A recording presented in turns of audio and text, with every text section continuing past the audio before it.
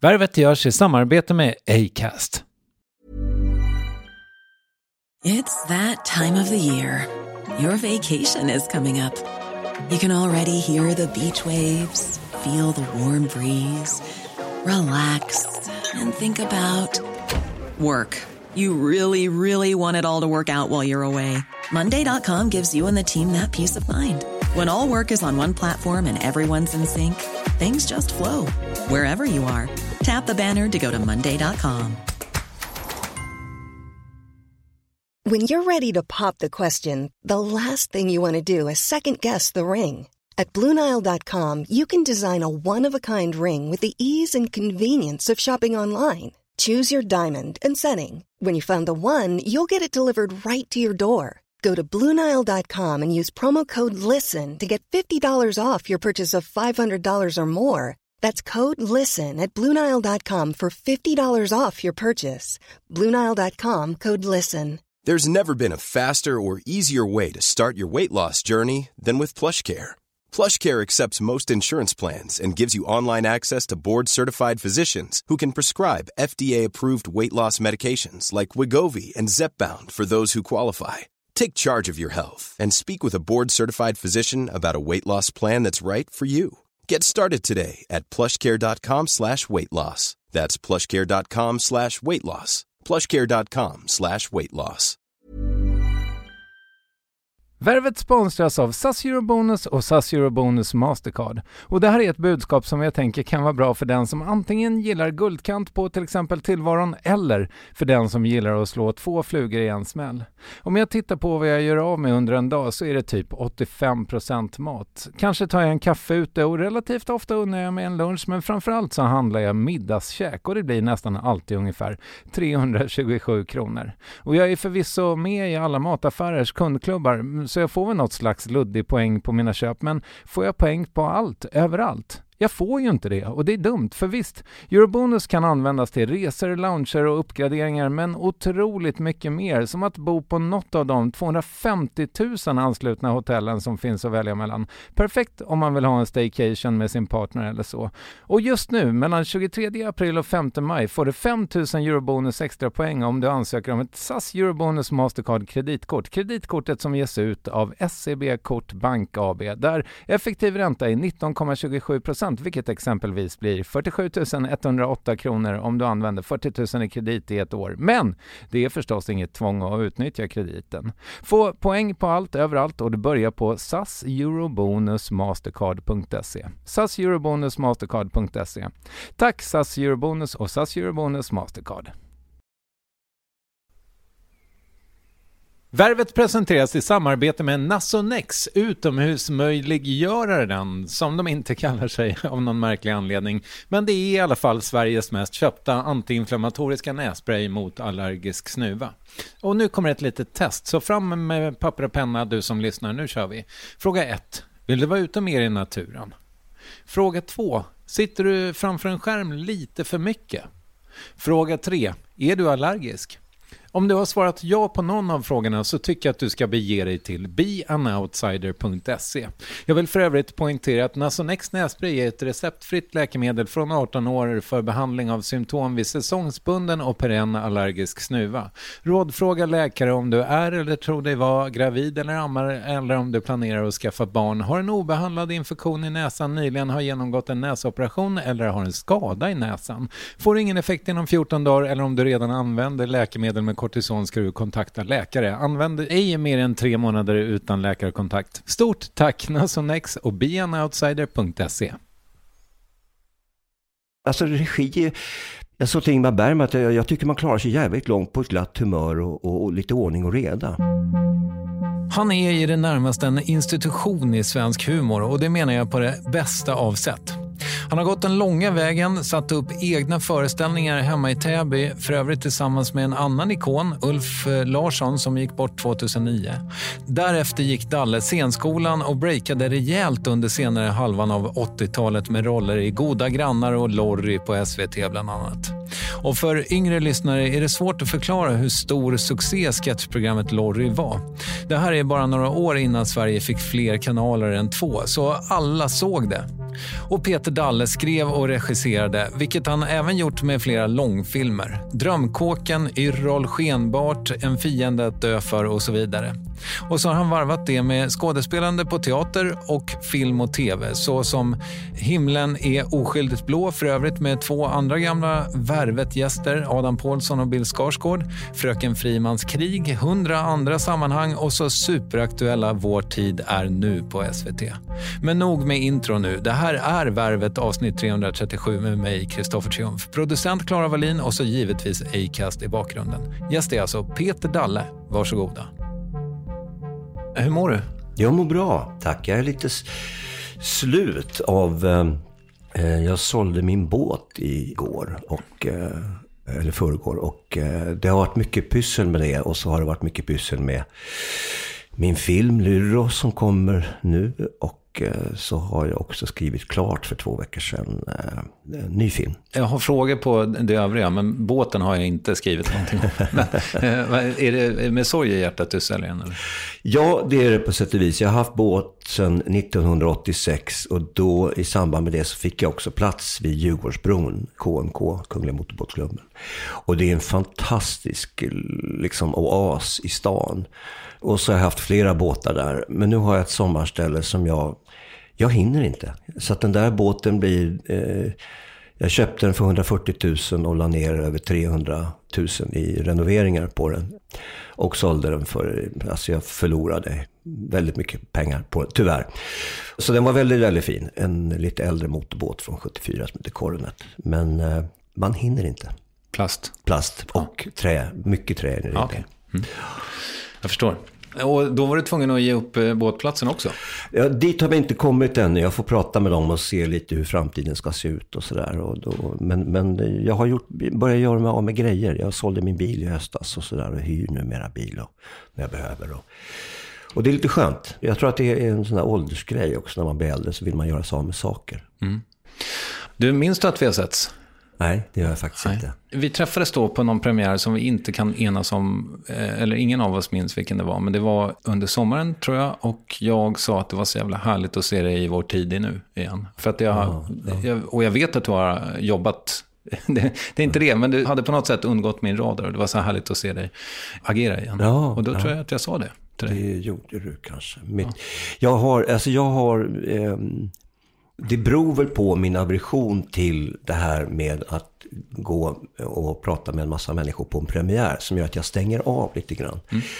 Och det är så även om jag går på stan, och framförallt när vi gjorde lorryprogram och sånt där, så blir man så uttittad så att jag liksom avskärmar mig lite, så att jag får be om ursäkt att jag inte minns det, men det har nog med det att göra. Superlugnt. Men då kan man ju också tänka sig att beröm kanske inte biter på, alltså det var ganska generiskt beröm får man ju säga. Det var inte så här att... Det gör det visst det. Jag skulle tvärtom säga att jag läser inte recensioner längre. Det har jag inte gjort på nästan 20 år. Det sa du för 5 år sedan också, så det måste vara 25 år sedan. Ja, det kanske det är. Men det är i alla fall länge sedan som jag slutade med det. För att jag tycker inte att de är så särskilt kunniga, och jag tycker oftast inte som dem. Och däremot när det kommer fram folk på stan, till exempel för det här Vår tid nu, så tycker jag det är jätteroligt. Och det har kommit fram alla åldrar, från min dotters ålder, hon är 23, och upp till liksom äldre människor. Och jag tror att varför man är så förtjust i den här Vår tid nu, främst är det ju manuset som är så väldigt, väldigt bra. Ulf Kvensler. Ja, fantastiskt manusförfattare tycker jag. Riktigt, riktigt bra. Och sen är det, tror jag, att det är tydligt manligt, kvinnligt. Det är tydligt fattiga och rika. Alltså det här som vi har suddat ut väldigt mycket idag. Så att det är en tydlig tid, och att det just är en tid, ett historiskt berättande, och sen att det är en timme utan reklam. Det tror jag är framgångsnycklarna för den serien. Och att det inte är crime för en gångs skull, utan det är lite kärleksbekymmer, det är bekymmer på jobbet, det är bekymmer i familjen och sådär. Så att det är mycket sånt tror jag som man har tyckt om. Mm. Jag tror precis som du säger att det här med manligt och kvinnligt, att det är väldigt välkommet med alltså på sätt och vis så var det ju ett enklare liv, alltså ett tydligare liv. Ett tydligare liv, absolut. Ja. Jag menar, titta på det valet vi har haft alldeles nyligen som Jag har röstat på alla möjliga håll och kanter faktiskt under mitt liv. Jag var väldigt aktiv mot kärnkraften när den rörelsen var. Av många tekniska orsaker också, för att en av mina goda vänner i gymnasiet, hans pappa var professor i kärnfysik. Så vi hade många och långa diskussioner, så jag var ganska insatt i det där och hade ju pluggat matte och datorer på universitetet. Så att jag tyckte att kärnkraften var en dålig idé, både tekniskt och ekonomiskt, och inte minst med riskerna. Och man har ju faktiskt inte löst ens idag hur man ska göra med avfall och sådär, och ingen vet riktigt. Men då tyckte jag, även om jag då var aktiv på vänsterkanten, och det är ju ofta så med människor som håller på med film och teater och så, att man hamnar där, men att jag var ganska kritisk till vänsterrörelsen. För att vänstermänniskor kan vara så otroligt traditionella och konservativa i sitt... Och på 70-talet så fanns det verkligen en dumvänster där man sa man rätt saker så var det ingen som ifrågasatte någonting. Men man skulle tycka vissa saker, och så tycker jag har blivit ännu mycket mer idag. Så att det är ett ganska trist och utsmetat samhälle. Och vad tänkte du om valet då? Nej, men att det är väldigt svårt att veta. Det finns ju nästan ingen höger- och vänsterskala längre. Alltså de säger ju ungefär samma saker. Det är väldigt små skillnader. Även om de hävdar att det inte är det. Och sen är det ju så att oavsett vad du röstade på så kan ju de här blocken upplösas. Så att du vet inte om du kanske har röstat på någonting som du tyckte var en vänsterregering, och så får du en sorts höger-vänsterregering, eller så det blir någon grön-gul-blå brun soppa av alltihopa.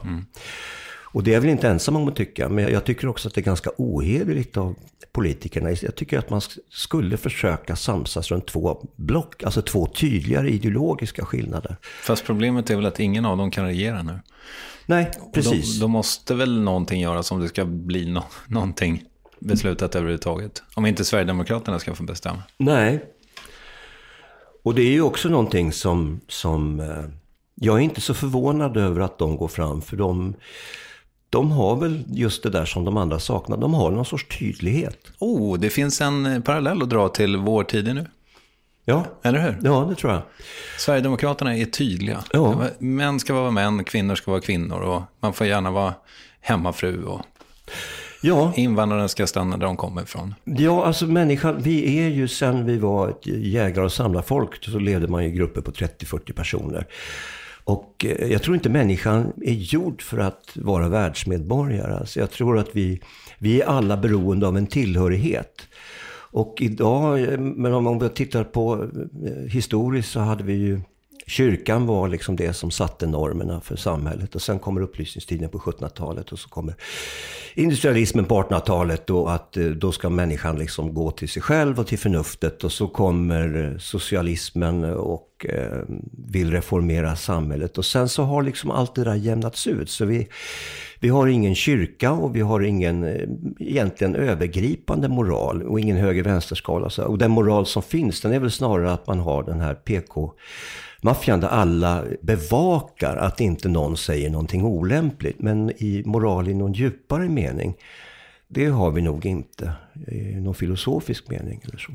Nej, okej. Fast samhället funkar ju ändå. Det måste bygga på att vi vet att vi inte ska slå varandra i huvudet och så här. Även om jag tycker att du sitter för långt ifrån mikrofonen. Jo eller så tvärtom. Så är det ju.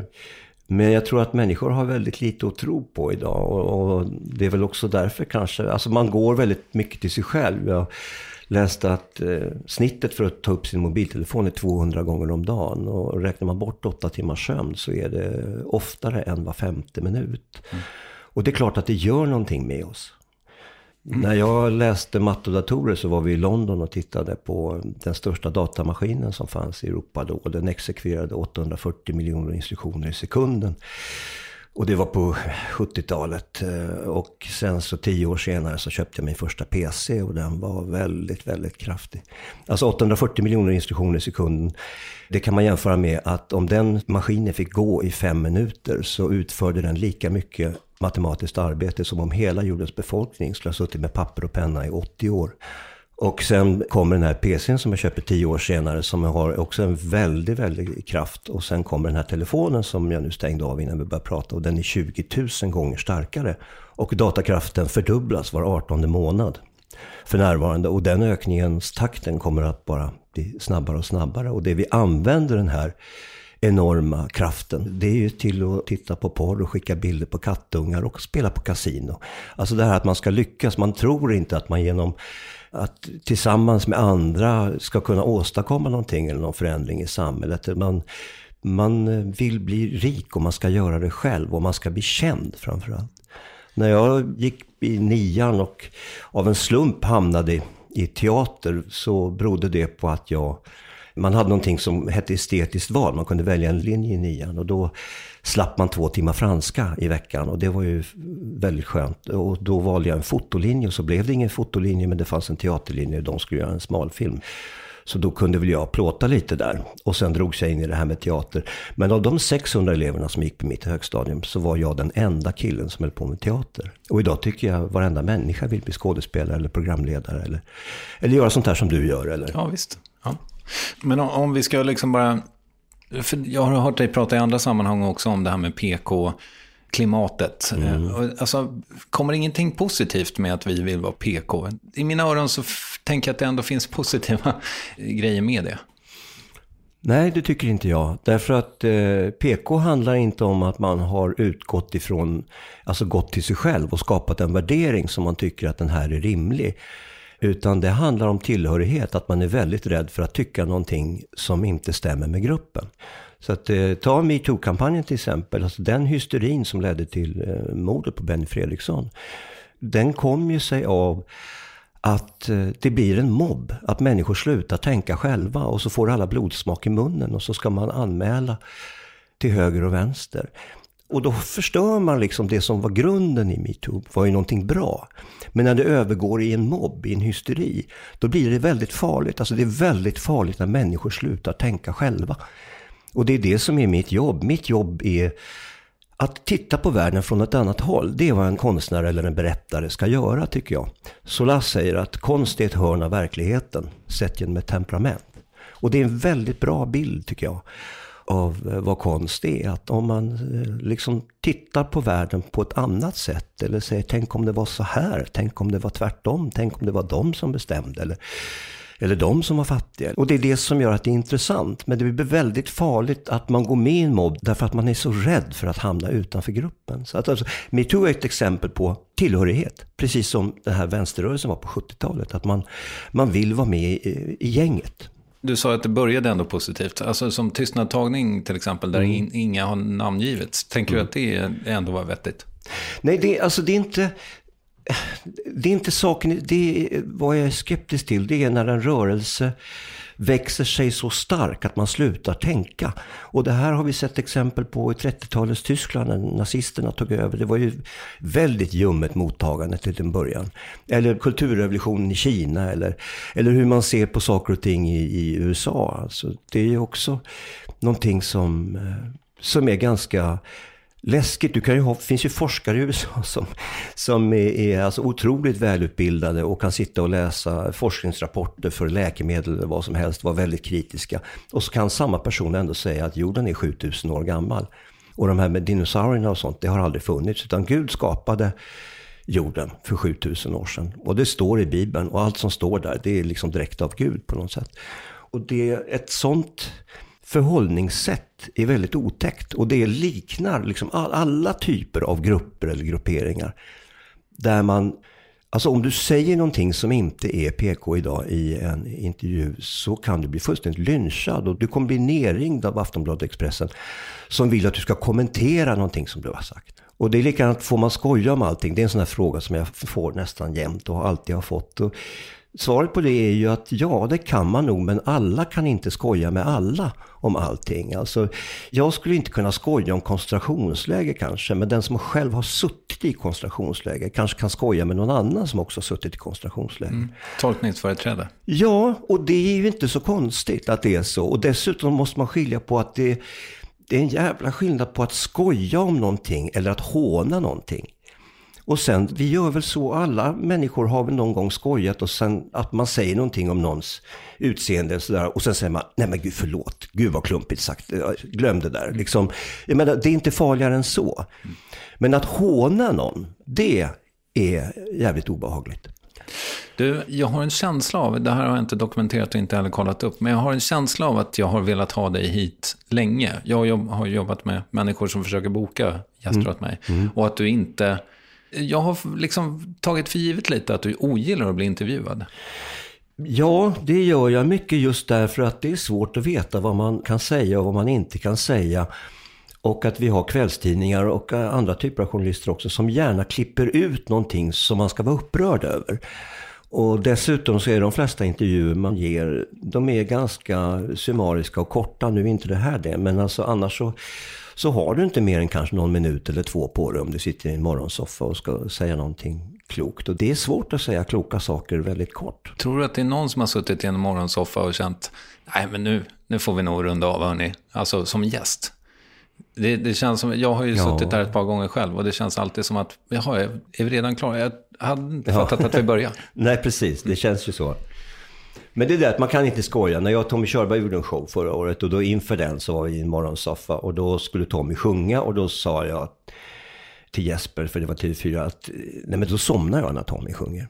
Och då tror alltså en massa människor att jag skulle komma till en morgonsoffa och inte kunna hålla mig vaken utan somna. Och jag somnade och sen så när det blir en liten applåd som det alltid blir i studion så vaknade jag med ett ryck och reste mig upp och tackade för den applåden.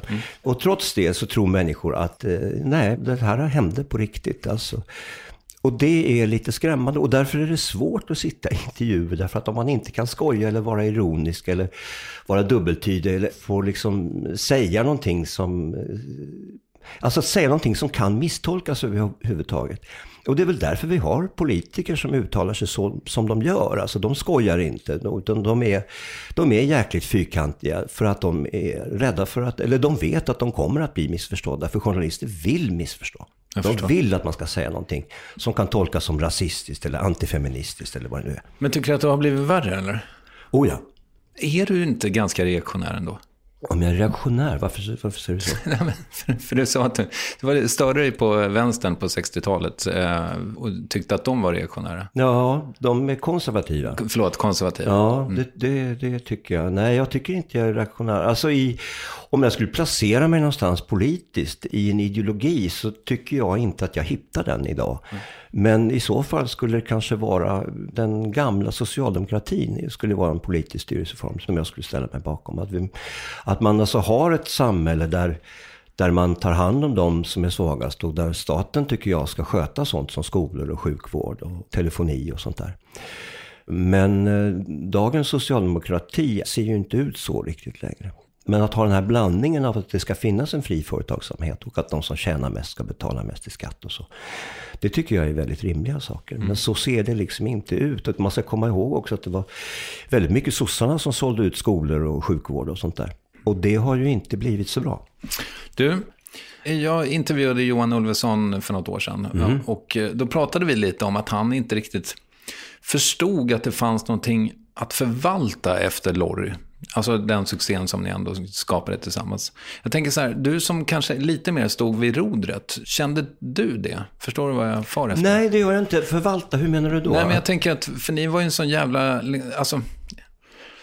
Idag så tänker man ju så här, om nu Bianca Ingrosso gör succé i en dokusåpa eller reality show, ja då får hennes Instagram 300 000 följare, då kan hon göra X och Y och klättra på något sätt. Men det känns som att ni var lite handfallna inför den här succén och gjorde inte succé efter succé med Lorry och vattnade ur det och så här. Nej, och det har vi pratat om också. Jag och Johan är väl de som har umgåtts mest. Så vi har pratat väldigt mycket om det, alltså med Killinggänget och sådär, som är människor som har verkligen förvaltat, inte minst ekonomiskt. Men vi tänkte inte så. Vi var väldigt tydligt vänster, tycker jag, i Lorry-gänget. Och det var vi ju allihopa. Sen kom ju vi var liksom inget gäng egentligen, utan om man jämför med Killinggänget där alla var med och skrev, eller Galenskaparna eller sådär. Utan Lorry blev till av en slump som är för långt att berätta, men och jag var med och också påverkade lite grann vilka som skulle vara med. Och det var ju sådana som Johan Ulveson kände jag innan scenskolan. Och de andra gick på scenskolan, de hade jag träffat där. Och vi var ju alla skådespelare Till skillnad från Killinggänget och så, som jag inte menar att de är sämre eller så, men alltså vi kom ur teatern. Och därför var ju många Lorry-grejer lite grann som små pjäser, eller vad ska jag säga. Ofta var det ganska knasiga situationer och så spelade vi ner dem, så vi låg ganska lågt i speltemperatur liksom. För det var någonting som vi tyckte var kul. Men vi hade ju inte alls det här tänket att man skulle... Det här framgångstänket. Och där var vi nog färgade av det här den tidens vänsterrörelse, och så PK-vänstern som den var. Att konst, det gör man för att man är konstnär och det ska komma från hjärtat och inte för att man ska bli känd och tjäna pengar. Och när ni började så fanns det väl också bara 2 kanaler, till exempel i tv? Ja, precis. Det har jag pratat med Hasse Alfredson också. Jag menar, då fanns det en kanal när han och Tage började. Så att det är klart att genomslaget var ju liksom väldigt stort. Men du vet, jag blev ju erbjuden att göra reklamfilm då med den här Uppfinnaren till exempel. Och då frågade jag på kul bara, vad betalar ni? Får jag 1 miljon? Och sa ja, absolut, det får du. Men så här, nej, det vill inte jag. För att det skulle förstöra den här figuren. Och hade jag dessutom gjort det, så hade jag inte kunnat visa mig, alltså som det klimatet var då, slutet av 80, början av 90-talet. Alltså så det var ju också av ren självbevarelsedrift. Jag fick en förfrågan nu att göra reklam bara för någon vecka sedan för en sån här kasino. Och jag frågade inte vad de skulle ha betalat, men jag sa att det vill inte jag, för jag tycker det är jävligt oetiskt. Ja, men det förstår jag. Och jag vill liksom ha någon sorts tilltro, alltså jag skulle inte kunna göra en film eller liksom skoja om något eller påstå något eller sådär med någon större kredibilitet om jag hade sålt ut med och gjort reklam. Fast gör inte alla det då? Jo, men jag vill inte det. Men alltså, och då är det också, då får man nog skilja på om man är bara situationstecken skådespelare.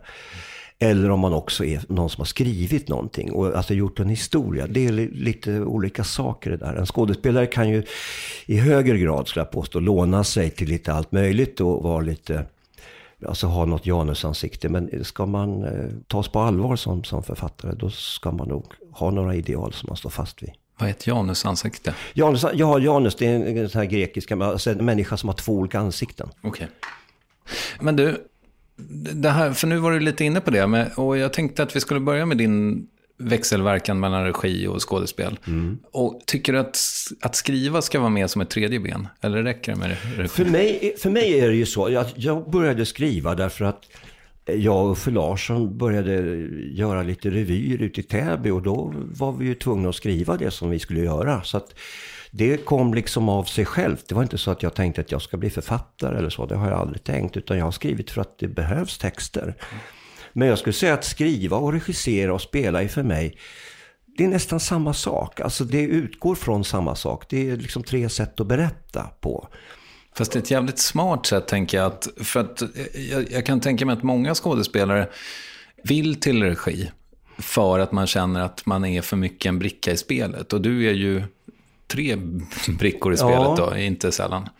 Men om man säger så här, om en författare skriver en person, en roll alltså, så här, och så är den här rollen väldigt nervös, så kanske regissören säger till skådespelaren att då är det väl väldigt bra att du röker mycket för att visa att du är så här nervös. Och är det då en komiker som gör den här rollen, som Johan eller sådär, då kommer ju Johan hitta på att han har astma, men är så jävla nervös att han ändå inte kan låta bli att röka. Men man skulle ju kunna tänka sig att en författare hade skrivit att det här är en nervös astmatiker som är storrökare.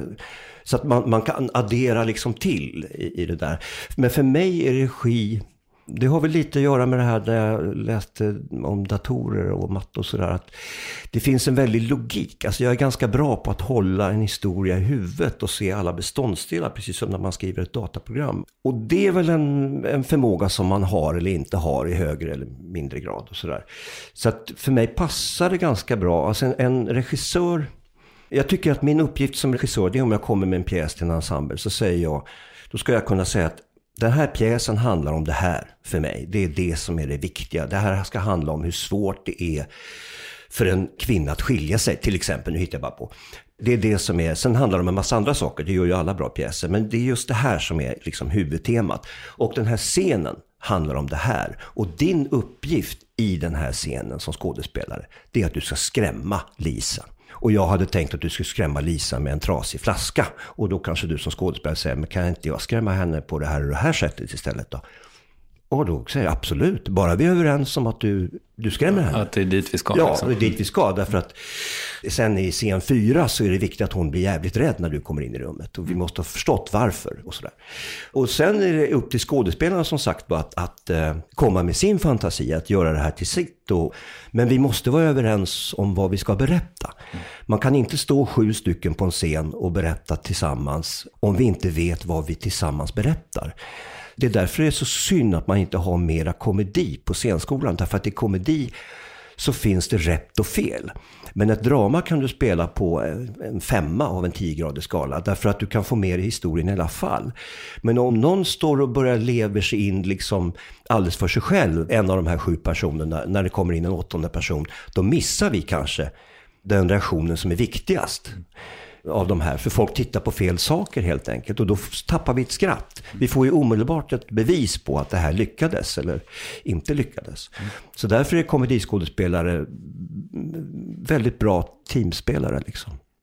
Men man klarar, alltså regi, jag sa till Ingmar Bergman att jag tycker man klarar sig jävligt långt på ett glatt humör och lite ordning och reda. Och vi var väldigt överens om det, och också det här att man gör mycket av regijobbet, det gör man hemma. Sen är det liksom, det är skådespelarnas arbete, men de ska ju få tydliga instruktioner och framförallt så ska man ge dem lust. Det ska vara roligt att repetera. Hade han ett glatt humör med sig? Ja, jag jobbade aldrig med honom, men alltså att ge människor lust, för mig är skillnaden mellan en amatör och ett proffs det är att en amatör kan vara lika bra som ett proffs, men om en amatör tappar sin lust och framförallt om en skådespelare blir rädd, då kan du inte göra någonting. Så att du ska alltså uppmuntra och ge lust som regissör, det måste du göra. Ja, men finns det inte ganska många exempel på demonproducenter som... Jo, och det är vansinnigt. Alltså det sa ju Ingmar med att han var ju jätteledsen för att han hade ett sånt jävla dåligt humör. Och att han sa när jag var ung så var det fruktansvärt. Och jag såg ju vilken katastrof jag ställde till med. Jag förstörde ju bara för mig själv. Folk blev ju livrädda för han kunde vara jävligt elak alltså. Men var ju också medveten om det att har man skällt ut någon och sagt någonting riktigt jävla elakt, du kan inte ta bort det. Du kan liksom inte säga glöm det där. Eller, för det sitter där alltså. Det sitter som fan alltså. Så att det är väldigt viktigt att folk känner sig harmoniska och har lust. Och sen måste man naturligtvis, vissa måste man skälla på ibland. Och mana på och säga, nu får du för fan skärpa dig. Eller varför kan du inte din text? Vi kan inte jobba om inte du kan din text. Så det händer att du blir arg på sätt? Ja, det kan bli. Ja. Absolut. Men det är inte så man gör teater. Alltså. Sin ilska får man brottas med själv hemma. Men det är inget man ska ta ut på en ensemble. Men du, jag hittade en intervju med dig. Du kan kanske, vi får se om du kan gissa hur gammal den är. Där du rangordnade skriva, regissera och spela. Och då kom det just i den ordningen. Just det. När kom den intervjun? Ja, jag rangordnade väl det utifrån, jag tror att någon frågade, vad är du bäst på? Och då skulle jag säga att jag är nog bäst på att skriva. Jag är nog lättare att ersätta som regissör och jag är nog allra lättast att ersätta som skådespelare. Okej. Du tänker så fortfarande? Ja, det skulle jag påstå. Det finns inte så många som skriver som jag, tycker jag. Och jag är en jävla bra regissör. Men jag menar, skådespelare finns det flera. Om jag skulle försöka se krasst på mig själv, vilket jag tycker är min uppgift också när jag skriver, att man är ganska skoningslös mot sig själv och bara, eller skoningslös, men se krasst på sig själv. Jag tycker jag är en ganska bra skådespelare. Men jag försöker se vad jag inte är så bra på och vad jag har problem med och sådär. Men så är det. Alltså skådespelare finns det ju fler av. Det här var en intervju från när du fyllde 40. Jaha, ja. Det är ett tag sedan. Ja. Jävla tag sedan. En halv livstid. Ja. Men du... Jag brukar liksom fråga om uppväxt och försöka förstå hur gästen hamnade där hen hamnade, så att säga. Då undrar jag, alltså, funderade på det idag så här, tror du att det är helt avgörande? Alltså om du hade varit född i Örkelljunga istället och inte haft den där dramaläraren, hade vi ändå suttit här? Alltså ja, jag tror på 70-talet så var ju en förhärskande syn på människan att Det var alltså uppväxten och inte det genetiska som bestämde vem man blev, om man blev kriminell eller sådär. Ja, så har jag alltid tänkt. Ja. Att det bara är miljö, inget arv i princip. Och jag tror inte det längre. Jag tror att det är att man är född med vissa begåvningar, och så det har jag omvärderat. Så på så sätt, alltså det är för mig ett mysterium att jag blev skådespelare, för att jag var så jävla blyg. Och första gången jag stod på en scen och pratade så här. Och att jag sen utsatte mig för det gång på gång. Jag kan inte förklara det. Jag kan inte förstå var det kommer ifrån. Men jag upptäckte väl ganska tidigt när jag var ung att jag kunde vara rolig. Och det trodde jag ett tag att det berodde på att vi flyttade från Upplands Väsby till Täby när jag var 8 år gammal, och att jag blev ganska mobbad och att jag blev rolig för att liksom klara mig på något sätt. En klassiker. Men det tror inte jag idag. Jag tror att, för jag har träffat kanske ett 10-tal genuint roliga människor i mitt liv, inklusive John Cleese och Gösta Ekman och Hasse Alfredsson och sådär. Och jag tror man är född med det. Precis som Benny Andersson är född med en oerhörd musikalisk begåvning som jag är så avundsjuk på så jag skulle kunna slå ihjäl karln. Skulle det hjälpa? Nej, men det är något, och jag tror att det är precis som att han hör musik i huvudet, hur det nu går till, eller kan höra en symfoniorkester på 80 pers som sitter och lirar med alla och ändå skilja ur, där är bläckblåset, där är träblåset, där är stråkarna och sådär. Eftersom jag själv ville bli musiker när jag var tonåring, innan jag förstod att jag inte hade den begåvningen. Men jag var med i ett jazzband och spelade väl inte så jävla hejsan. Men jag övade, jag alltid varit jävligt envis. Så att när jag hade suttit och övat som fasen så lät det nog nästan som att jag kunde spela. Men jag har inte den begåvningen. Men jag har en författarbegåvning. En hitta-på-begåvning. Jag har fruktansvärt lätt för att hitta på. Och jag vet inte var det kommer ifrån, men jag tror inte det är någonting som jag har liksom danats till, utan jag är född med det. Sen är det naturligtvis så att ju mer man skriver och ju mer man spelar, om man spelar instrument och sådär, så är det klart att man får en hantverksskicklighet som gör att om jag får en idé så vet ju jag hur jag ska liksom angripa den idén för att utveckla den och så. Men själva idéandet, det är jag född med, tror jag. Det tror jag faktiskt. Så alltså då, när du först ställde dig på scen, så var det då i skolan istället för att gå på franskan, så att säga?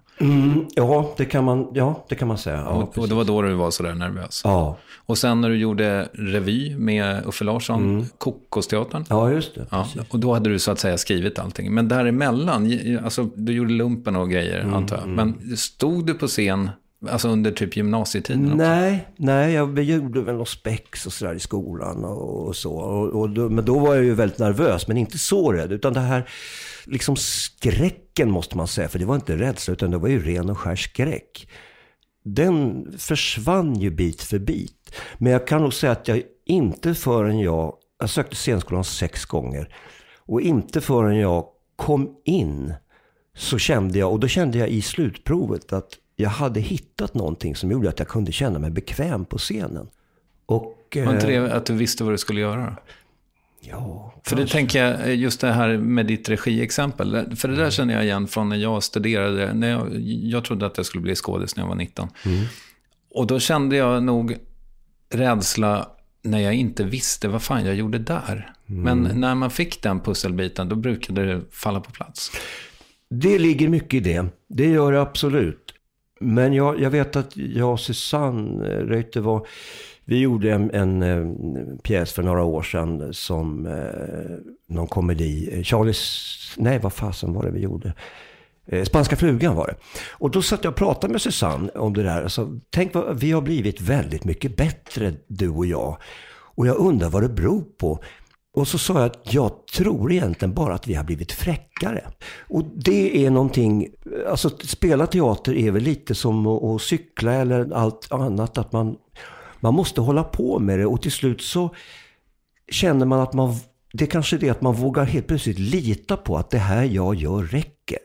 För så vet jag att jag tänkte när jag kom in på scenskolan, att om jag ska göra Hamlet så måste jag inse att då finns det bara en Hamlet, och det är jag. Då är Peter Hamlet. Och då ska inte jag fundera på om Peter ser fel ut för att vara Hamlet, eller har för för mycket eller för lite temperament. Utan då finns allting innanför min hud, så finns allt som behövs för att göra en Hamlet. Därmed inte sagt att jag skulle göra den bästa Hamlet. Och det är nog så att alla skådespelare kan inte göra allting. Men om man nu ska göra Hamlet, då måste man tänka så. Alltså för att det skapar det självförtroende som är nödvändigt. Nu är Peter Hamlet, punkt slut. Där kan, om jag återigen får dra en parallell till mitt eget liv, så kan jag väl känna att jag ofta, när jag har stått på scen nu på senare år, när jag har försökt mig på stand-up eller sådär, att jag har misslyckats ofta när jag känner att jag inte är tillräckligt förberedd.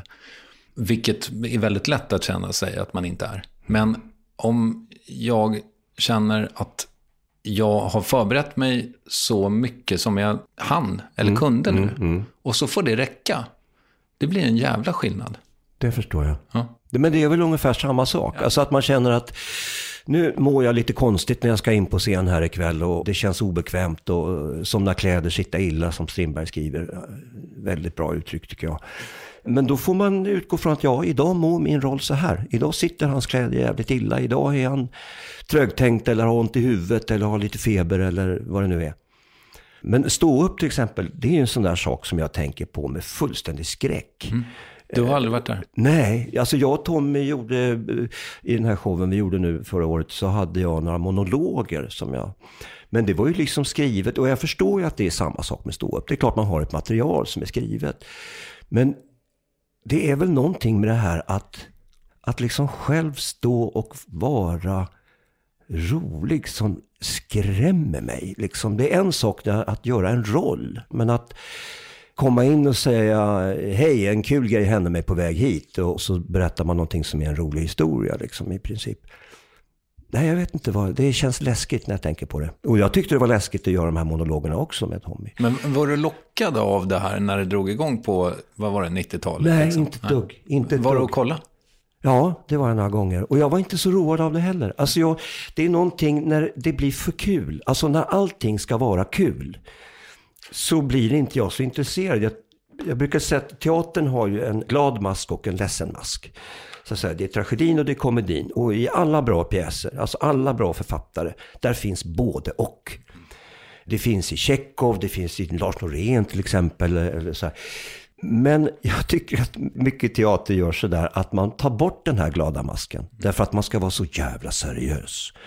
Och då blir det inte särskilt seriöst, eller seriöst är ett fel ord. Alltså, men det blir inte så allvarligt eller sorgligt.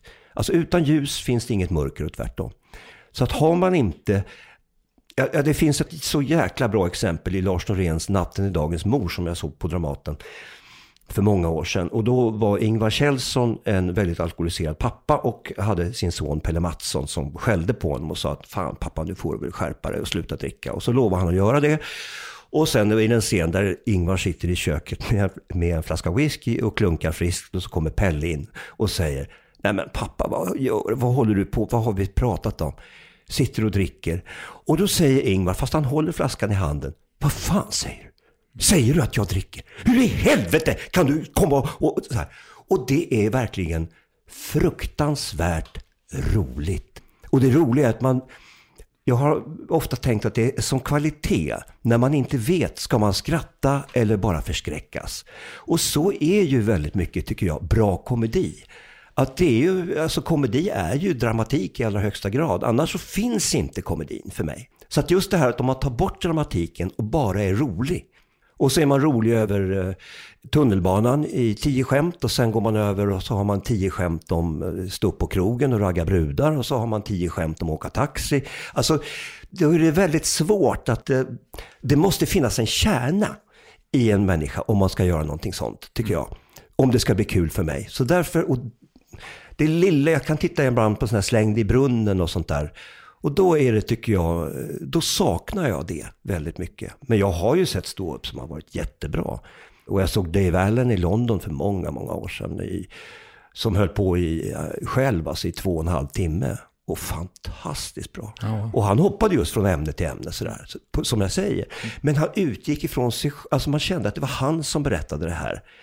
Inte att han har konstruerat någonting. Att någon kommer in och säger, ja min fru är så tokig va. I morse när jag kom in med kaffe så säger hon så här kommer du med kaffe när du redan har en böna i sängen. Och så vet man att den här killen är homosexuell, han har ingen fru. Alltså förstår du, det finns, om man känner att det är klart att det är konstruerat att man har hittat på allt det där. Men det måste finnas någon botten där man känner att det finns en sanning. Mother's Day is around the corner. Find the perfect gift for the mom in your life with a stunning piece of jewelry from Blue Nile. From timeless pearls to dazzling gemstones, Blue Nile has something she'll adore. Need it fast? Most items can ship overnight. Plus, enjoy guaranteed free shipping and returns. Don't miss our special Mother's Day deals. Save big on the season's most beautiful trends. For a limited time, get up to 50% off by going to BlueNile.com. That's BlueNile.com. Hi, I'm Daniel, founder of Pretty Litter. Cats and cat owners deserve better than any old-fashioned litter. That's why I teamed up with scientists and veterinarians to create Pretty Litter. Its innovative crystal formula has superior odor control and weighs up to 80% less than clay litter. Pretty Litter even monitors health by changing colors to help detect early signs of potential illness. It's the world's smartest kitty litter. Go to prettylitter.com and use code ACAST for 20% off your first order and a free cat toy. Terms and conditions apply. See site for details. There's never been a faster or easier way to start your weight loss journey than with PlushCare. PlushCare accepts most insurance plans and gives you online access to board-certified physicians who can prescribe FDA-approved weight loss medications like Wegovy and Zepbound for those who qualify. Take charge of your health and speak with a board-certified physician about a weight loss plan that's right for you. Get started today at plushcare.com/weightloss. That's plushcare.com/weightloss. plushcare.com/weightloss.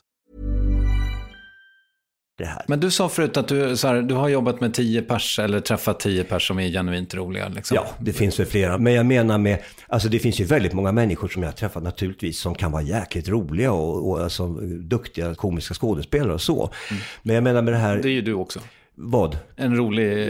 Ja, jag kan vara rolig. Om jag får förbereda mig så kan jag vara rolig. Och men jag menar med det här alltså genuint roliga, att man kläcker genuint roliga saker som Cleese eller Hasse och det finns naturligtvis fler än 10 i världen. Det är inte så jag menar. Men som jag har träffat och suttit och pratat med. Och liksom sett att det rör sig på ett sätt in i skallen på dem som jag känner igen. Är det några av dem som är så kallade foyer-komiker som faktiskt bara är roliga privat men inte i jobbet? Jag hade inga sådana samtal. Alltså jag träffade John Cleese under en intervju, men vi satt och pratade lite grann innan och efter och sådär. Men jag har ju läst hans böcker och han har ju haft väldigt problematiskt med sig själv och gått i analys och sådär. Det har nog många komiker tycker jag. Alltså man har haft det besvärligt på något sätt. Som det hänger ofta ihop. Men det hänger ihop med skapande också tycker jag. Alltså nästan alla skapande människor har problematiskt på ena eller andra sättet. Alltså dricker för mycket eller tar tabletter eller går i terapi eller har svårt att sova eller alltså har någon rastlöshet och någon ångest som har ganska lätt att krypa sig på dem. Alltså. Så att det hänger väl ihop med någon sorts skörhet det där. Är du skör? Ja, det är jag. Jag är en väldigt känslig person och har varit väldigt dålig på att försvara mig själv under åren. Men jag har blivit bättre. Det säger väl alla människor. Man blir lite bättre när man blir äldre på. Vad betyder det att du har varit dålig på att försvara dig själv? Ja, att jag har låtit människor behandla mig jävligt illa. Och bara blivit rädd och ledsen av det. Och istället för att säga, vad fan säger du? Så där säger inte du till mig. Som dels har varit en konflikträdsla men också därför att det har bitit så jäkla hårt på mig när människor har skällt på mig. Men det kan man göra mycket roligt av i och för sig. Så det har ju blivit några sketcher som har grundat sig i det också. Men som sagt, jag blir bättre. Och jag tycker idag att jag duger ganska bra. Alltså det finns massa dåliga sidor som jag har. Och gud vad mycket saker man ångrar som man har gjort eller inte gjort och så. Men jag tycker att det är rätt okej att vara Peter idag. Det tycker jag faktiskt. Ja. Men är du nästan lycklig eller?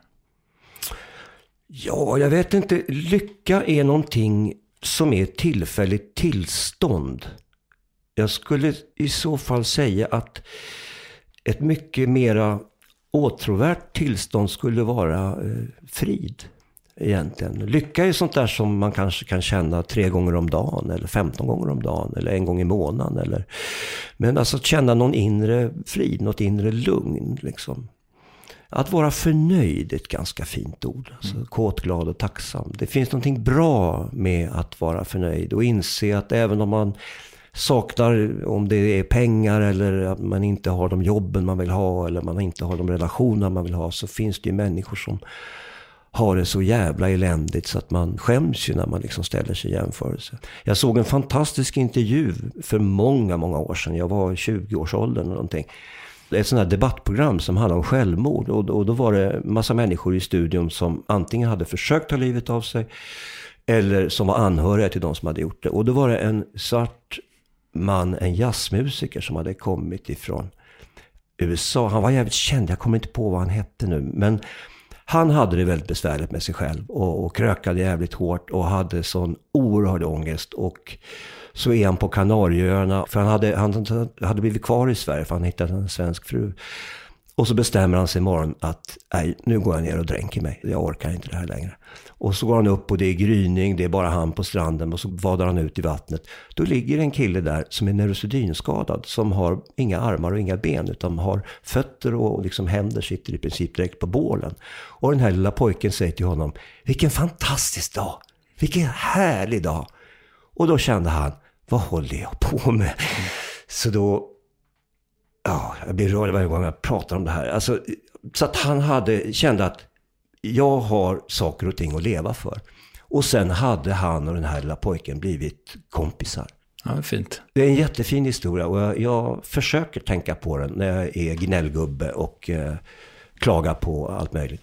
Jag har något skämt om, som jag aldrig har blivit ett skämt eftersom jag aldrig gör stand-up längre, men jag har skrivit upp det som premiss att saker och ting är ilandsproblem. Man säger ofta det, ja men vilka jävla ilandsproblem du har. Men vet du hur svårt det är att få tag på ulandsproblem i Sverige? Alltså, och på något sätt så är det lite det du pratar om, för att vi har ju, alltså hur man än vrider och vänder på det så vad fan, det är inte 100% lätt jämt att vara Kristoffer Triumf heller, fastän jag är superprivilegierad på alla sätt och vis liksom. Ja, det där att det är så svårt att få tag på u-landsproblem i Sverige är ju ett i-landsproblem. Ett jävla problem alltså. Det är fruktansvärt. Ja, vi har något där. Ja. Jo, jag sa i något sommarprogram att det där, just det här om rättvisa som är så väldigt mycket i Sverige. Alltså vi ska lära våra barn att det ska vara rättvist. Men det ska vi inte, tycker jag, på det viset. Därför att livet är jävligt orättvist. Och det måste man förstå. Alltså det finns de som föds med fantastiska förutsättningar, med föräldrar som tjänar bra och som är bra, vettiga vuxna, och så går det åt helvete för de här barnen i alla fall. Och så finns det de maskrosbarn som har en fruktansvärd uppväxt och blir väldigt bra personer.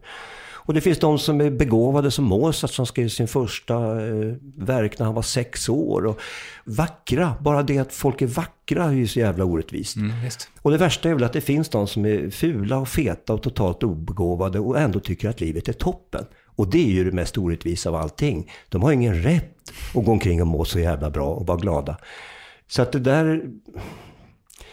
Ja, rättvisa måste man fråga sig, rättvisa för vem och vid vilket tillfälle? Och en reflektion som jag gjorde förut när du pratade om det faktum att vi är ju generellt sett ganska missnöjda. Jag vet inte om det är ett svenskt som jag tror att det är ett västvärldsproblem. Vi är jävligt missnöjda. Det är någonting som fattas och så vidare. Och sen var jag i Sydafrika med SOS Barnbyar för typ 2 år sedan. Och jag har aldrig sett så jävla glada människor som är kåkstäderna utanför Johannesburg. Liksom. Jag var i kåkstäderna nu i januari. Jag gjorde precis samma reflektion. Alltså det är ju så eländigt så man står i den där bajslukten och det går ju liksom inte att förstå. Och jag tänkte om vi var där med en kille som bodde där själv och han visade runt oss i flera timmar. Och jag tänkte, sticker han nu? Alltså då skulle jag vara tvungen att övernatta en natt här. Då dör jag. Och så hade de en skola där... Jag har aldrig sett så harmoniska barn, alltså som små buddor. Och jag har ett dagis under mig. Så jag vaknar varje morgon av att barnen gallskriker när föräldrarna går. Och gråter och skriker och liksom... Och här satt det små tända ljus. Så att det var verkligen... Och det där, att man upplever det liksom därför att man har varit där. Man har ju sett det på tv, men det är inte förrän man står där, eller hur? Som man liksom inser att shit, så här är det liksom. Kan vi lära oss någonting av det? Ja, det tror jag. Alltså jag tror att vi har, som jag sa med mobiltelefonen, man plockar upp dem 200 gånger om dagen. Det är en gång var 50 minut. Och det gör man ju för att man är så jävla missnöjd med sitt liv. Man vill att det ska hända något. Att någon annan, någonting utifrån ska kicka igång någonting i mig. Eller alla dessa människor som spelar på kasinon. Och varje gång man gör det så underkänner man ju på ett sätt sitt liv. För man säger till sig själv att mitt liv som det är just nu, det är ingenting. Men om jag vann 4 miljoner, då jävlar. Då ska det bli allvar av det och det och det. Och det där är ju någonting att vi är så långt ifrån det som är basalt hos en människa. Alltså vi är ju djur. Vi är ju faktiskt väldigt mycket djur, biologiska varelser som vi är födda för att äta och para oss helt enkelt. Och försvara det som är vårt och så. Men idag så vi har ju ingen relation till vad vi stoppar i oss. Vi går och köper halvfabrikat och helfabrikat och saker som är förpackat. Vi har aldrig slaktat ett djur som vi äter. Vi har inte sått någonting och skördat det vi äter. Så vi lever ju i en väldigt undlig värld där hela det här biologiska systemet hos oss som kräver mat och sömn och sex och allt vad det är. Och närhet och vänskap och sånt. Det har liksom, vi har suddat bort det och ersatt det med maskiner och en massa drömmar och om att förändra våra liv liksom. Eller att vi ska bli kända, att alla ska bli så jävla kända. Och jag tror inte att det är så många som är kända som trivs så jäkla bra med det. Det är ibland naturligtvis, som jag sa, jag blir jätteglad när människor kommer fram efter vår tid nu, eller om det är något annat, någon film man har gjort eller sådär, och säger att jag såg den där, jag tyckte det var jättekul. Eller, så är ju det jätteroligt, men det har ju inte så mycket med att vara känd. Alltså, jag kan ju inte föreställa mig de här stackarna som bor i Hollywood eller så, som inte kan gå på gatorna eller och jag var med i en tv-serie som hette Goda grannar ganska direkt efter scenskolan, och där spelade jag ett svin, och det hände 3 gånger att kvinnor lappade till mig alltså på stan, nyktra, därför att de kunde inte hålla isär verklighet och fiktion alltså. Och det var jätteobehagligt, för då blev jag väldigt känd utan att folk visste vem jag var. Med Lorry så fick vi visa upp så många sidor av oss, så att säga, och då var det lättare, tror jag, för människor att hålla isär. Men just det där att göra en genomgående roll som var ett svin, det är inget kul att gå in på en bar eller någonting där alla tittar på dig. Det är faktiskt inte så trevligt. Så det har varit lite krångligt i perioder för dig? Ja, framförallt i början tycker jag. Sen vänjer man sig. Och så vet man också att jag gör inte vissa saker. Alltså jag går inte ut och ställer mig i en bar själv eller så. För det blir oftast inte så kul. Fortfarande? Ja. Okej, wow. Inte ensam. Alltså är man med någon så är det inga som helst problem. Och sen i och med att alla har telefoner, alltså folk ska ta bilder på dig och... Tackar du nej då? Nej, men alltså jag gillar inte. Eller jag säger det ibland faktiskt, nej. Men folk tar ju bilder utan att fråga. Folk tar ju bilder vid de mest konstiga tillfällen. Alltså även om jag går på stan och sådär, så tar ju folk upp kameror och kan ta en bild. Ja. Men du, vill du berätta om Spökhotellet förresten? För jag tycker det låter som ett så jävla roligt projekt. Spökhotellet? Ja. Som jag och Torsten Flink gjorde? Ja. Det var ett tag sedan. Ja. Jag och Torsten Flink gick i samma klass på scenskolan, och vi fann varandra väldigt fort. Vi var kolossalt olika på en massa sätt. Men det vi hade gemensamt var att vi innan scenskolan hade gjort egna projekt. Satt upp pjäser eller revyer eller sådär. Så att det började vi med att göra. Så att vi gjorde grejer. Första sommarlovet så gjorde vi en krogshow på Back i Vapen tillsammans med en man som heter Bertil Bertilsson, som var någon sorts konferencier i popvärlden. Och året efter det så gjorde vi Strindbergs Paria på Strindbergsmuseet. Och sen efter scenskolan så var det ju så att jag fick något jobb på Stadsteatern, ett 1-årsprojekt, och Torsten fick något jobb, tror jag, ute i Turteatern. Men sen hade inte vi jobb, så vi höll på med massa projekt, och vi satte upp grejer och hittade på och sådär. Och så det var Torstens idé att vi skulle göra Spökhotellet, och så läste jag den och jag tyckte den var jäkligt bra, och så hyrde vi en teater och satte oss i skuld för 600 000, tror jag. Vem hade skrivit den? Georges Feydeau. Okay. Och Den är ungefär 100 år gammal eller något sånt där. Och Torsten hade ju aldrig något känsla för pengar. Alltså förstår du det här, Torsten? 600 000 om vi åker på det här, då är det kört. Alltså hur ska vi kunna... För vi hade ju inget aktiebolag, vi hade något handelsbolag tror jag. Det är ju kopplat som juridisk person till dig privat. Så att, det var tvunget att det här skulle gå bra. Och det gjorde det. Alltså vi spelade utsålt hela sommaren och däremot så tjänade vi ingenting på det. Jag tror alla fick 2000 spänn eller någonting sånt där när vi var klara. Mycket pengar på den tiden.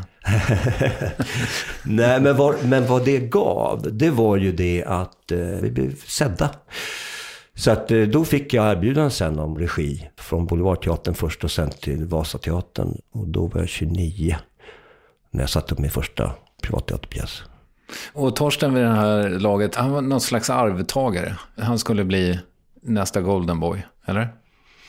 Nej, hur då menar du? Nej, men det var, jag var inte med på den här tiden riktigt. Men det känns som att legenden kring Torsten Flink så var det att han var så jävla lovande. Att han, Ja, jag håller nog inte... Nu var ju vi väldigt nära vänner. Alltså, vi sågs ju och hördes ju varenda dag i nästan 10 års tid eller något sånt där. Tills det blev lite problematiskt med honom. Och men jag tror att mycket... Torsten är ju väldigt entreprenör på att marknadsföra sig själv. Och just har ju skapat den bilden av sig själv. Av den här människan som är hopplös och inte kommer i tid och trassel med pengar och allt möjligt. Så det var väl mer det som gjorde att han blev så omskriven. Därför att det är så som journalister vill att en konstnär ska vara. Alltså han infriar ju den bilden av den stora geniet eller begåvningen och jag tycker geni är ett fullständigt meningslöst ord. Jag vet att Torsten kallar sig själv för ett geni. Åtminstone gjorde han det då. Men det sa jag till honom att du är ju ingen jävla geni. Vad pratar du om? Alltså jag tycker inte Ingmar Bergman var ett geni heller. Alltså man kan inte komparera bra som bra, bättre geni. Utan Van Gogh sålde 7 tavlor i hela sitt liv. Och de köptes av hans brorsa tror jag, förutom 2 stycken eller någonting sånt där. Och sen säger eftervärlden att det här var ett geni. Så vem bestämmer om man är ett geni? Är det samtiden eller eftervärlden? Eller vad är det som bestämmer det? Eller bestäms det av att man får en massa priser och sådär? Eller? Och men det finns ju folk som får guldbaggar som absolut inte borde ha det i mitt tycke och vice versa. Vilka då? Nej, men det är väldigt subjektivt. Det är så synd att vi har, och det har ju att göra med vår förvirrade tid, att då blir sånt här som Nobelpriset i litteratur till exempel. Jag kan inte för mitt liv förstå varför man tillmäter det så stor vikt. Det är ju några stycken människor som sitter i Sverige och läser böcker och säger att vi tycker att den här ska ha det här priset i år. Och då tolkar man det så att det här är världens bästa författare under 1 år. Och det är klart att det inte är. Och för vem? Vem är världens bästa författare? När man är 7 år så kanske Madicken är världens bästa bok. Och sen läser man Sartre och sånt när man är 27 eller 17. Och sen när man är 77 så blir Madicken världens bästa bok. För då läser man Madicken för sina barnbarn och då är Madicken toppen igen. Va? Så att det är så meningslöst att rangordna och dela ut priser och sånt där. Så därför är jag väldigt... Det största berömmet som jag sa, det är när man hör i applådtacket att det här gillade de. Vi gjorde ett bra jobb ikväll. Eller när någon kommer fram och säger att jag såg din film och tyckte den var jäkligt fin. Det är det som biter mest på mig. Vad har du gjort av dina guldbaggar då? Ja, en släng. Ja, för det var så logiskt. Men jag tyckte det var så fånigt att... Slängde du det? Ja, därför att jag och Roffe Börling fick för manus till Yrrol och så. Men det var liksom... Nej, och då var bästa svenska regi var en film som var inspelad i Brasilien på portugisiska och bästa film var någon tv-serie. Alltså det var sådär som att vad är det här värt egentligen? Och då var första året som man började tv-sända de här galorna. Det skulle bli så mycket gala av det hela. Man skulle härma Oscarsgalan. Så att vi fick det där, det tror inte jag berodde på att juryn tyckte att Yrrol var någon bra film eller sådär, eller att det var någon bra manus, utan vi fick väl det för att de var ju tvungna att ha med några som publiken kände igen i alla fall. Okay. Så kändes det, så jag tyckte det var ganska poänglöst. Och då la du dig i sopsorteringen? Ja. Nej, jag slängde faktiskt ut det genom fönstret. Och så var det väl någon som hittade. För sen såg jag den faktiskt på Auktionsverket, för jag var där med Gunnar Hellström. Och då låg den där. Det var någon som har plockat upp den. Ja, vill att du sålt den eller skulle sälja den. Om nu någon köpte den, jag vet inte. Nej. Intressant. Men du, finns det samtida filmmakare i landet som du tycker är duktiga? Jag vill inte, det är klart att det finns, men jag vill inte gärna recensera liksom, det kan bli så svårt och tycker jag, alltså nej, jag vill inte vara recensent utan, och sen tycker jag också att varför priser och sånt här och kritik av recensenter är så dumt, därför att en film kan ju vara väldigt bra för dig men inte så bra för mig, och det betyder ju inte att det är en dålig film då. Inte ens om hela jordens befolkning säger att det här är världens sämsta film. Om jag tycker att den är bra, då är den bra för mig. Så att det är så dumt att diskutera det där.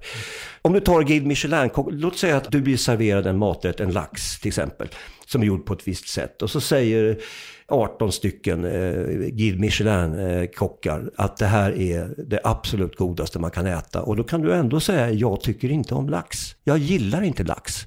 Ja, men den här är perfekt. Ja, det spelar ingen roll. Jag gillar inte fisken lax. Och det är väl det som är bra med konst, att det finns olika saker för olika människor och olika åldrar och olika kulturer. Så när du säger att du inte har läst recensioner på 20 eller 25 år då gäller det inte bara det du själv är inblandad i? Nej, jag läser inte överhuvudtaget. Nej. Jag tycker att det är meningslöst. Ja.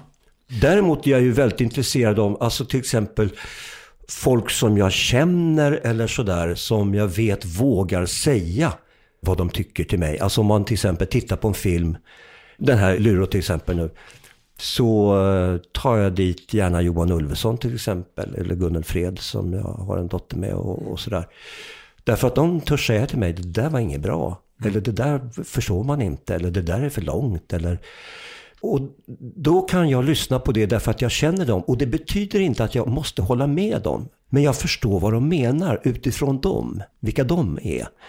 Och det är väldigt värdefullt för mig. Så jag kan lyssna på det och kanske inte göra några ändringar alls. Nu har jag gjort det efter att de har tittat. Okay.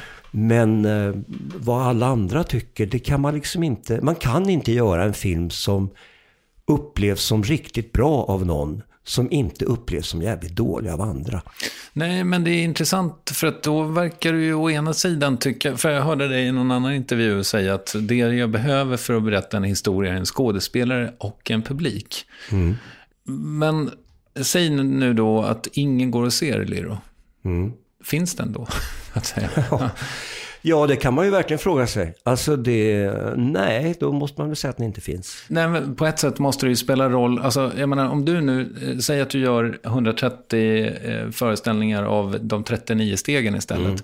Då tänker jag att du skruvar längs vägens gång. Ja, visst. För att du märker att, wow, där blev det ju, där fick jag en helt annan respons. Just det.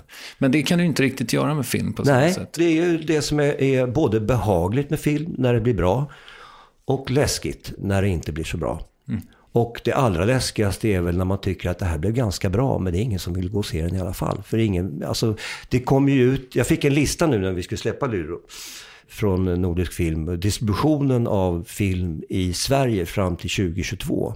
Och det kommer alltså 20-25 filmer i månaden. Oh, wow. Och det här är så jävla mycket så att det rasar ju över publiken. Så mycket film så att jag förstår att En fiende att dö för inte gick. Därför att vi hade inga kända skådespelare. Och jag fungerar ju på samma sätt själv. Alltså om jag slår på Netflix, om jag inte känner igen någon av skådespelarna eller regissören, eller om det inte historien bygger på en bok eller sådär, då ska det mycket till att man ändå tänker att men jag tittar på den där. Jag vill gärna se En fiende att dö för den verkar, det är din senaste innan det här var regisserade film. Men jag fick inte tag på den. Nej. Och samma sak med Skenbart som jag också hade velat se. Ja. För den kändes det verkligen som att du spände någon slags båge i att den var svartvit och det var Gösta Ekman, för fan. Ja. Varför kan jag inte få se den? Det där är en väldigt relevant fråga. Jag tycker att det är oerhört konstigt att Svenska Filminstitutet inte har ett bibliotek med de filmer som de faktiskt ändå har gått in i. Nu gick de bara in med 1,5 miljon i Skenbart. Men ändå, de har ju varit med om det, och det borde ju finnas. Jag tycker det är jättekonstigt. För så många filmer är det ju inte att hålla reda på per år. Så att man inte skulle kunna ha några ex där uppe. Visst. Och det borde, tycker jag, ingå i deras uppdrag att människor ska kunna höra av sig dit. När man har missat en film till exempel. Och det, eftersom vi inte har någon DVD-marknad längre så är det ju jättesvårt. Men det här är ett problem. Det görs för mycket film. Ja. Det är ju tyvärr så. Det görs för mycket film. Marknaden kan inte suga upp det liksom. Vill du berätta om din nästa film? Jag kan berätta bara så här att den handlar om drömmar. Det är det enda jag kan säga. Människor som börjar leva i sina drömmar. Och den här idén har du burit på ett tag?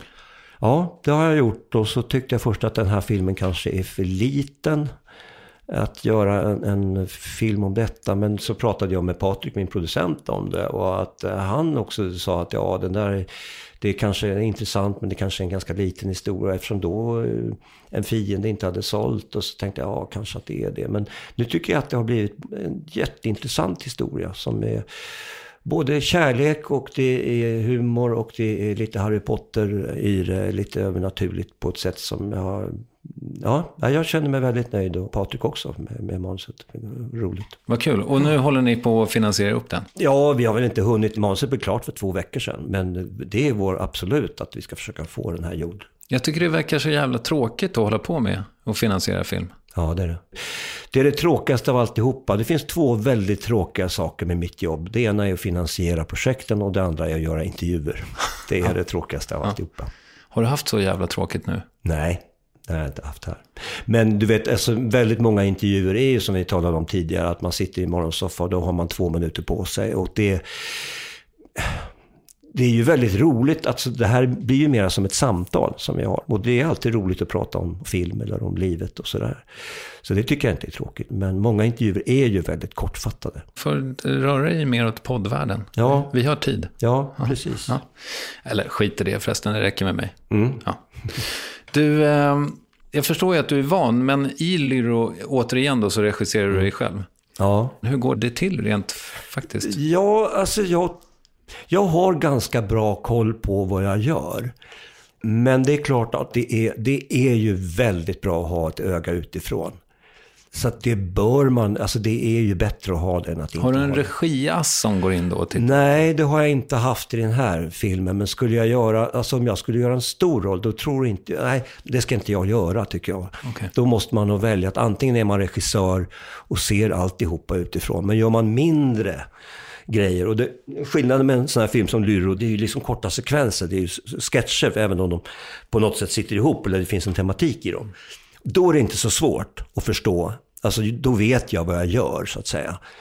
Men skulle jag göra en genomgående stor roll, då skulle jag nog vilja se den skådespelaren utifrån. För att man kommer att kanske få idéer om saker och ting. Och att hålla rätt på vilken temperatur. Eftersom man filmar ju aldrig kronologiskt en historia. Utan man hoppar. Man kan ju börja med slutet och sådär. Och det kan vara kanske en månad mellan vissa scener som ändå ska sitta ihop. Liksom kant i kant. Och då gäller det att komma ihåg och veta vilken temperatur ska den här skådespelaren ha. När vi ska göra fortsättningen på det vi redan gjorde för en månad sedan. Vad betyder det att en skådespelare har en temperatur? Jo, alltså vad är det för läge i, alltså hur pass förbannad är den här människan? Och sen så går han ut genom dörren och smäller igen och så ska vi ta en exteriörbild. Men det kan vi inte göra förrän det börjar blomma ute i träden eller sådär. Och då måste man komma ut och ha samma laddning, samma energi. Och det kan vara svårt att komma ihåg det. Även om man kan titta idag på tagningar från förr så. Så sådana saker är väldigt bra om en regissör håller ordning på. Och också håller ordning på temperaturen i hela filmen. Alltså att här ska vi ligga lite lägre. Här måste vi vila oss lite som publik. Här får vi ta lite kanske bilder, naturbilder. Eller vi åker in långsamt. Vi måste liksom återhämta oss som publik. Man kan inte ladda på hur mycket som helst. Och det kan ju vara väldigt svårt som skådespelare. Det måste ju regissören hålla i. Liksom skådespelaren ska göra sin bit och regissören det andra. Är Björn Gustafsson en av de här 10 som du har? Björn är en väldigt rolig person. Eller hur? Ja, det är han. Han är väldigt rolig och väldigt, väldigt bra. Jag har inte sett någon stå upp med Björn, tror jag. Har du inte? Nej, men jag såg honom i Unga Astrid häromdagen. Ja, just det. Och jävla vad bra han var, tycker jag. Ja. Jag tycker han var strålande. Jag hade problem med hans skäggväxt. Jag tycker det kändes märkligt att en person 1926 går på fest med skäggstubb. Ja, det kan jag också tycka faktiskt. Men jag tycker han var strålande. Ja, och det var inte hans fel. Att han hade skäggväxt med det? Ja, jag funderade också över det. Jag funderade direkt så här att håller han på att spela in någonting annat som gör att han inte kan raka sig. Så trodde jag. Ja. Jag tyckte det var jättekonstigt. Ja. Går det att säga för dig vad som gör en bra skådespelare? Jag har försökt att formulera mig runt sådana där saker. När jag gick på scenskolan så formulerade jag en bra skådespelare som en person som kan byta tempo. Okej.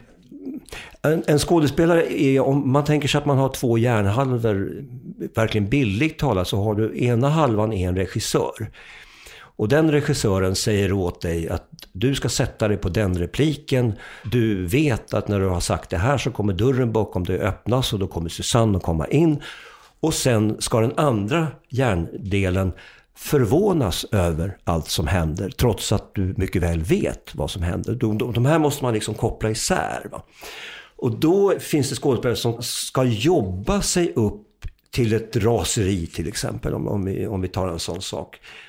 Men det finns också de som kan bli förbannade på 1 sekund. Och det är det man vill. Alltså, för det är så vi fungerar liksom. Och där är av det lättaste man kan visa fram på en scen är ilska. Det är det absolut lättaste.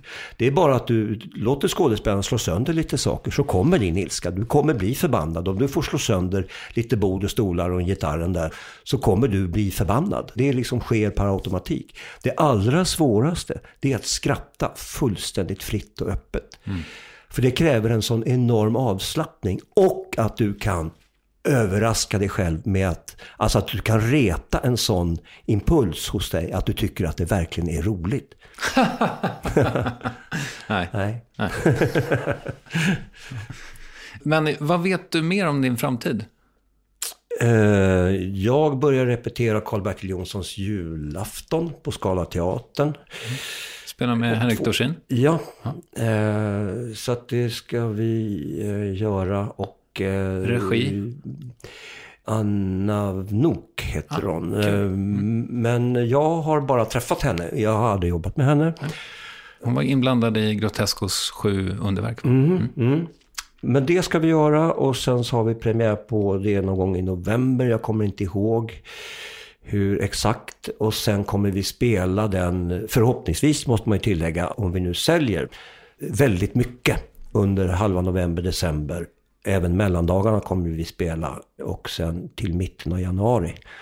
Och sen vore det ju kanon om vi kunde göra den här drömfilmen i början någon gång i februari. Ja. Nej, sen vet inte jag om jag ska göra den här filmen. Då har ju jag att göra under en bra tid av året. Men du har ingen skådisjobb som du vet nästa år? Nej, det har jag inte. Nej. Vill du rekommendera något? Ja, om man kan, böcker skulle jag kunna rekommendera en författare som heter P.G. Wodehouse, som kanske inte många har läst, framförallt inte i din generation och så, men det är en fantastiskt rolig författare. Jag tror jag har 46 volymer översatta hemma till svenska, och så nu när jag var i London förra året så var det nyutgåva, då köpte jag alla 98. Och han har ett fantastiskt språk. Och Stephen Fry skriver att han tycker att Wodehouse har förändrat det engelska språket lika mycket som Shakespeare har gjort. Och han är väldigt rolig. En fantastisk karaktärsbeskrivning och jätterolig dialog och väldigt skojiga historier. Man kan säga att många liknar varandra, och det är ofta någon kärlekshistorier med lite korkade unga män i engelska överklassen, men det är väldigt roliga figurer och så, och de läser jag sådär återkommande. Så om man inte läst P.G. Wodehouse kan man göra den. Men man kan börja med en som heter Svinhugg går igen till exempel, om man kommer över den, men det gör man bara på antikvariat. Då får man gå och leta. Ja, det finns någon sajt för det, tror jag. Antikvariat.net. Det finns det. Eller något. Just det, jag har faktiskt letat böcker där, ja. Vem tycker att jag ska intervjua i Värvet? Jag tycker ju att jag har så fruktansvärt svårt med namn.